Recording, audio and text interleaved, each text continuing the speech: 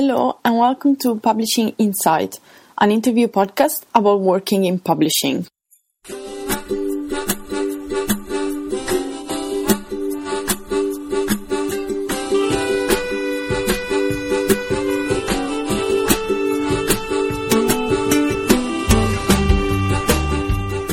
Welcome to episode 7 of Publishing Insight. I'm Flavia, your host, and in this episode I am talking about digital publishing with John Campbell, Head of Digital Strategy at Oxford University Press.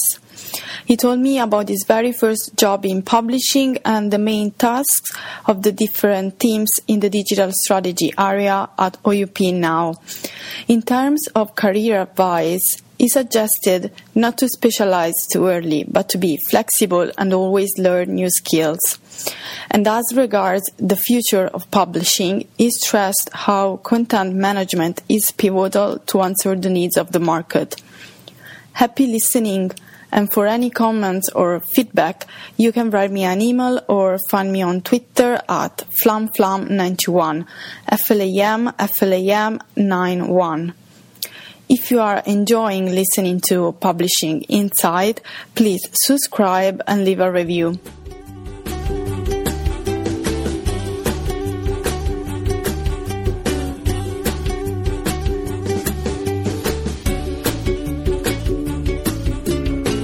Welcome to a new episode of Publishing Insight. Today I am at Oxford University Press to interview John Campbell, who is Head of Digital Strategy for the academic division.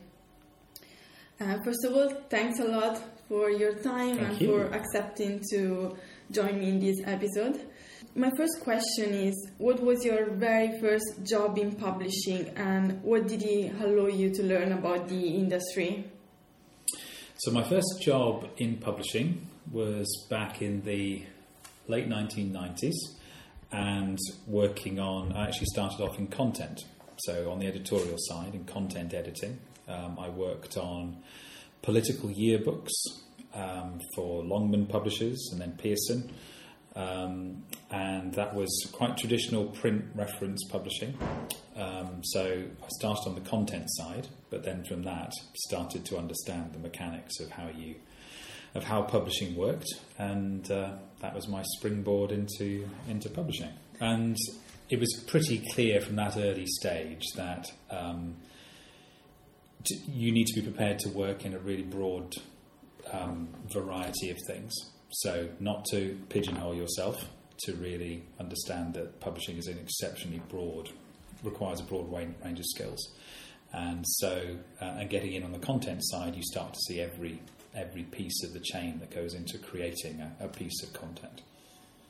So I was ready for variety from that earliest point. Perfect, thank you. And what does a typical day as the Head of Digital Strategy at OUP look like? So they're all busy days. Digital is the core of everything we do now, and being ready for the type of flexible usage that digital allows for our content. So I'm the head of strategy primarily for our content platforms. So for Oxford Academic, our journals delivery platform, and for our online product sites that include things like Oxford Scholarship Online for academic monographs. It includes the Oxford Dictionary of National Biography, DNB site. So day to day is a combination of managing our ongoing roadmap of development for those online services. What does it take to keep us competitive? What do we need to do from quarter to quarter to best serve our users, our content and our market position? But running in parallel to that is the longer term planning, the proper strategic planning for what's our 5-year view for our services, for our content preparation, for where we think the market's going, and constantly tuning that view based on all of those variables. So it's a combination of the day-to-day and keeping up and really looking ahead and planning more broadly. Perfect, thank you. And which are the teams that constitute the digital division at OUP and which are their main tasks? So the digital strategy area within this division, it was formed about 2 or 3 years ago to bring together a number of specialisms that we were starting to create within OUP. So within our team, within the team I manage, we've got 3 distinct pieces. There's a group doing what we call strategic analysis, and that's really about the business cases for change. So if there's a request to do a particular thing on one of the platforms, or there's a need for a new capability to keep competitive, then that business case to do that would be assessed by an analyst, and they'd be looking at what does this change need to do, what would be the cost of doing it, are we in a minority amongst our competitors in not having this thing, what benefits would we gain by having this capability. So they're putting together that essentially the pros and cons, but to build a business case. So that's the strategic analysis piece. We then have a team who manage the usability design of our user-facing platforms, the user experience, the UX team. And they're managing the designs so that when a user comes to an Oxford property on the web, that they know it's OUP, that they know how it should work, that they know if I click here, I'm going to log in, and if I click here, I'm going to browse a subject list. So about consistency. But also that team has the technical skills to be able to write the style sheets, the CSS that we can actually put on the site. So we can be really quite dynamic and flexible in what they do. And the final leg of this stool is digital story, and that's really about communicating what we're doing. So we have a need as a publisher to be announcing the things we do, to be persuading authors that we're a competent digital publisher to publish with. But also on our journal side, we work with independent society publishers, academic societies who want to publish with us. And we need to be able to tell a story to them about the expertise, how we're planning what we're doing, what our 5-year view is. So turning everything we're doing into a really compelling digital story. Yeah, that's really interesting. Thank you. And why is it so important to have a strategy when we talk about digital publishing, and how do you establish one? It's the heart of the matter. If you don't have a strategy, you're being tactical. You're constantly reacting, and you're perhaps making changes that are based on incomplete business case or rationale. You're responding to what's known in the industry as the loudest voice in the room, so doing what the loudest voice says rather than necessarily the right thing to do. So to get away from being reactive, you need to have a strategic view. You need to understand that what are your core principles. We call them our strategic tenets. What are for example, 8 or 10 core things that as an academic publisher we need to be doing?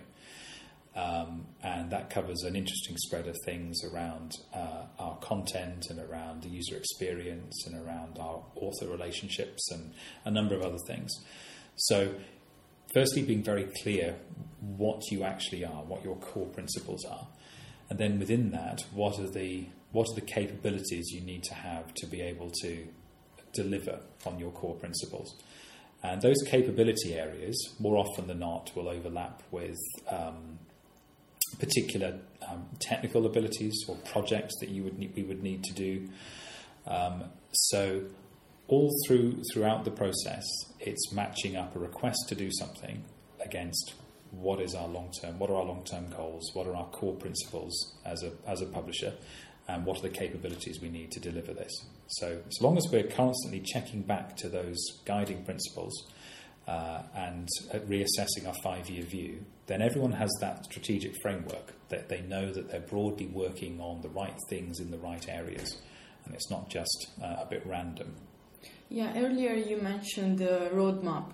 So can you explain a little bit more what it is about? So the roadmap takes a few forms. We have a roadmap of the digital products that we would be creating on our platforms. So that's really tying in with our editorial strategy. What are the types of new customer offerings that we want to bring to market and offer as a subscription or whatever it might be.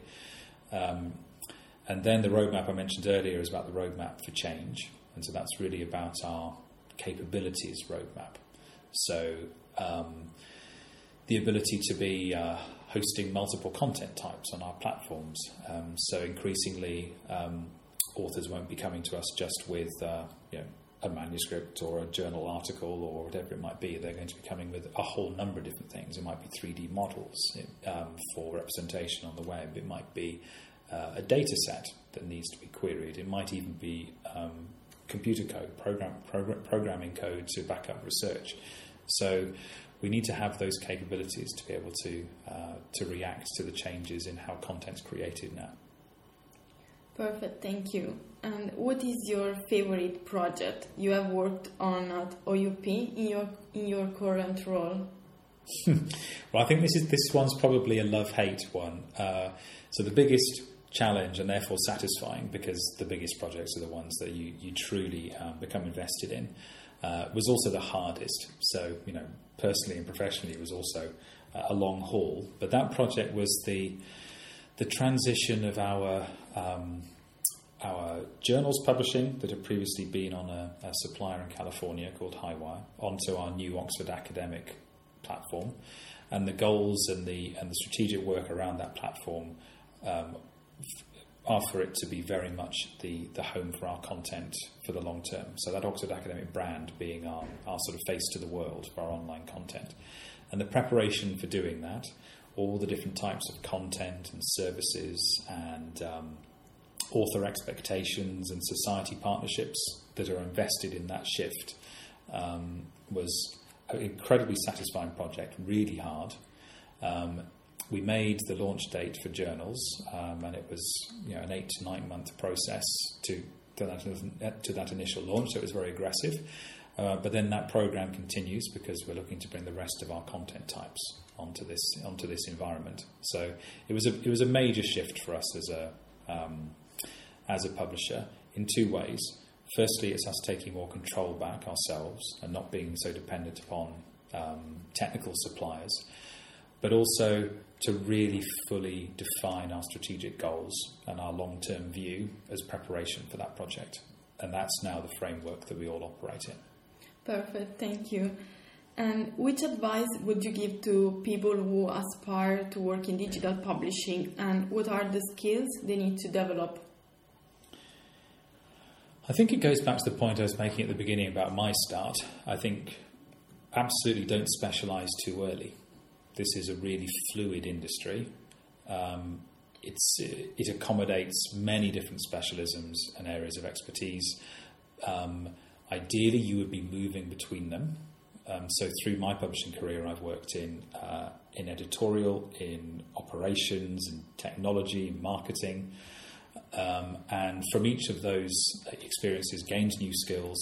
You're still applying it to the core principles of somewhere like OUP, for example, as an academic publisher, and it's got its mission and so on. But it allows you to be flexible. It allows you to gain new skills quite quickly. But I think fundamentally it's about understanding the needs of the content. So if you've got a really good sense of the type of content that a user wants and how they use it, then all the different mechanisms a publisher has to create and deliver that make a lot more sense. So, and a lot of that understanding the content and the user is actually many of the skills of marketing. It's about really understanding the motivations for somebody when they want to use your site or they want to use a particular journal or a particular book. Increasingly, it's about understanding how they want to interact with that content. Do they want it on a mobile? Do they want it as pay-per-view? Do they want to have a subscription? So it's about how to sort of meet that customer at the precise sort of point when they want to interact with your content in the way they want to.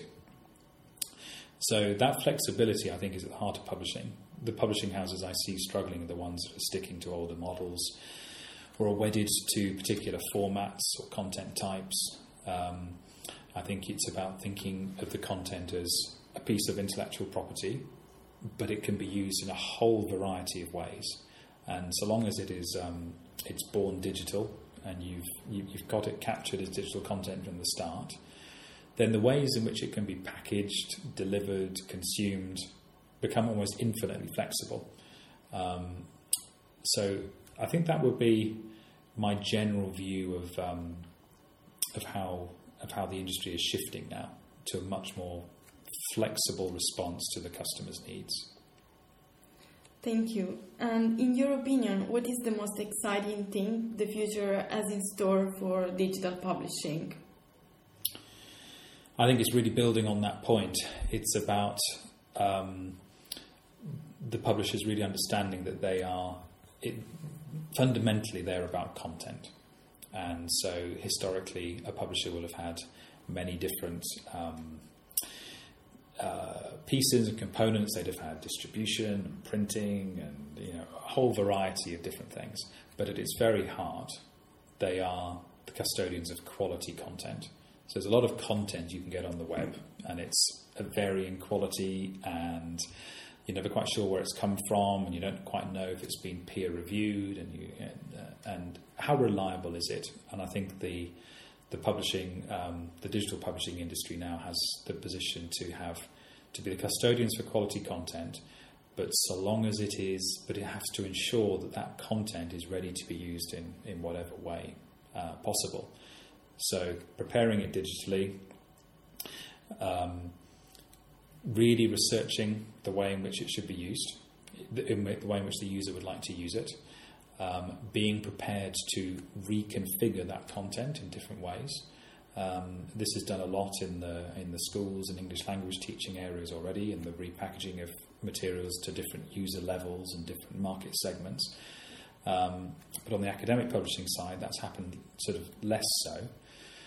But increasingly now we see the researcher or user as an individual. They may be coming through a subscription from a library or wherever they get access, but they're coming into us as at a particular user level with very specific research interests quite often, and they're not wedded to format type at all. They don't, just because we have something in a journal and something else in a book and something else in a reference article is kind of largely irrelevant. We need to be able to meet the user at their academic point of interest and their user level. So that means for us we have to standardise the user experience, that we can make sure that content that's got different structures can still be consumed on a mobile phone or on a tablet, or prepared as a custom bundle of content for the user. So the publisher needs to be almost infinitely flexible now. Yeah, that's really interesting. And it seems to me that it's more academic and educational publishers who are investing in digital innovation compared to trade publishers. Do you think this is the case, and why? I suspect it's the difference between trade publishers. If you think of sort of fiction particularly, there's an expected format and structure to that market, and the retail channels are obviously mature, and there's less variety. I think with the academic publishers, we publish an enormous variety of content. So that's variety not just in format, but also content area.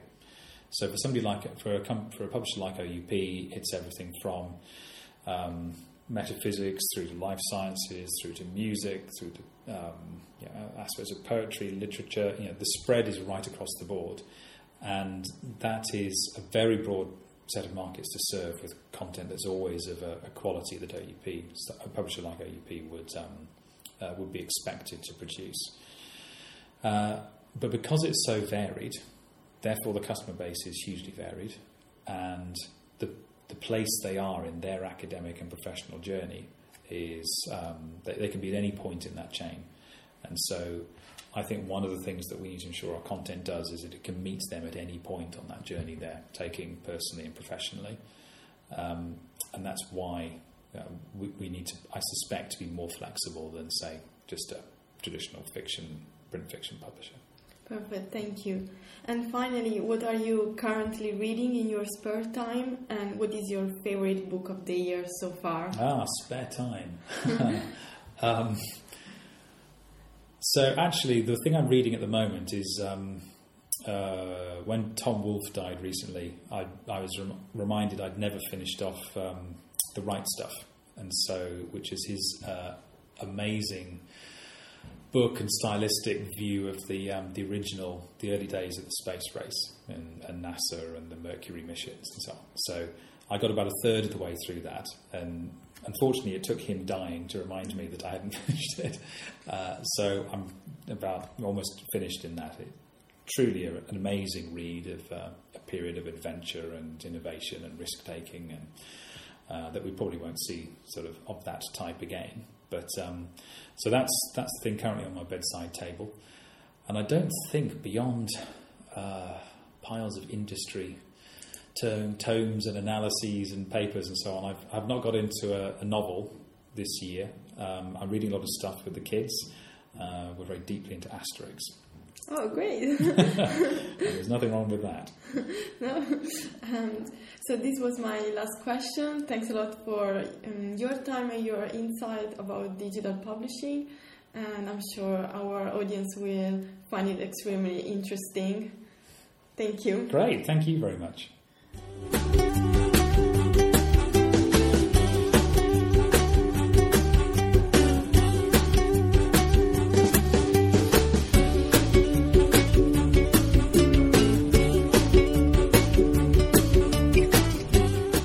That is all for episode 7 of Publishing Inside. I hope you have enjoyed listening to it and found it useful. If so, please subscribe and recommend it to other people you think may be interested. Have a nice day, and I'll see you in the next episode.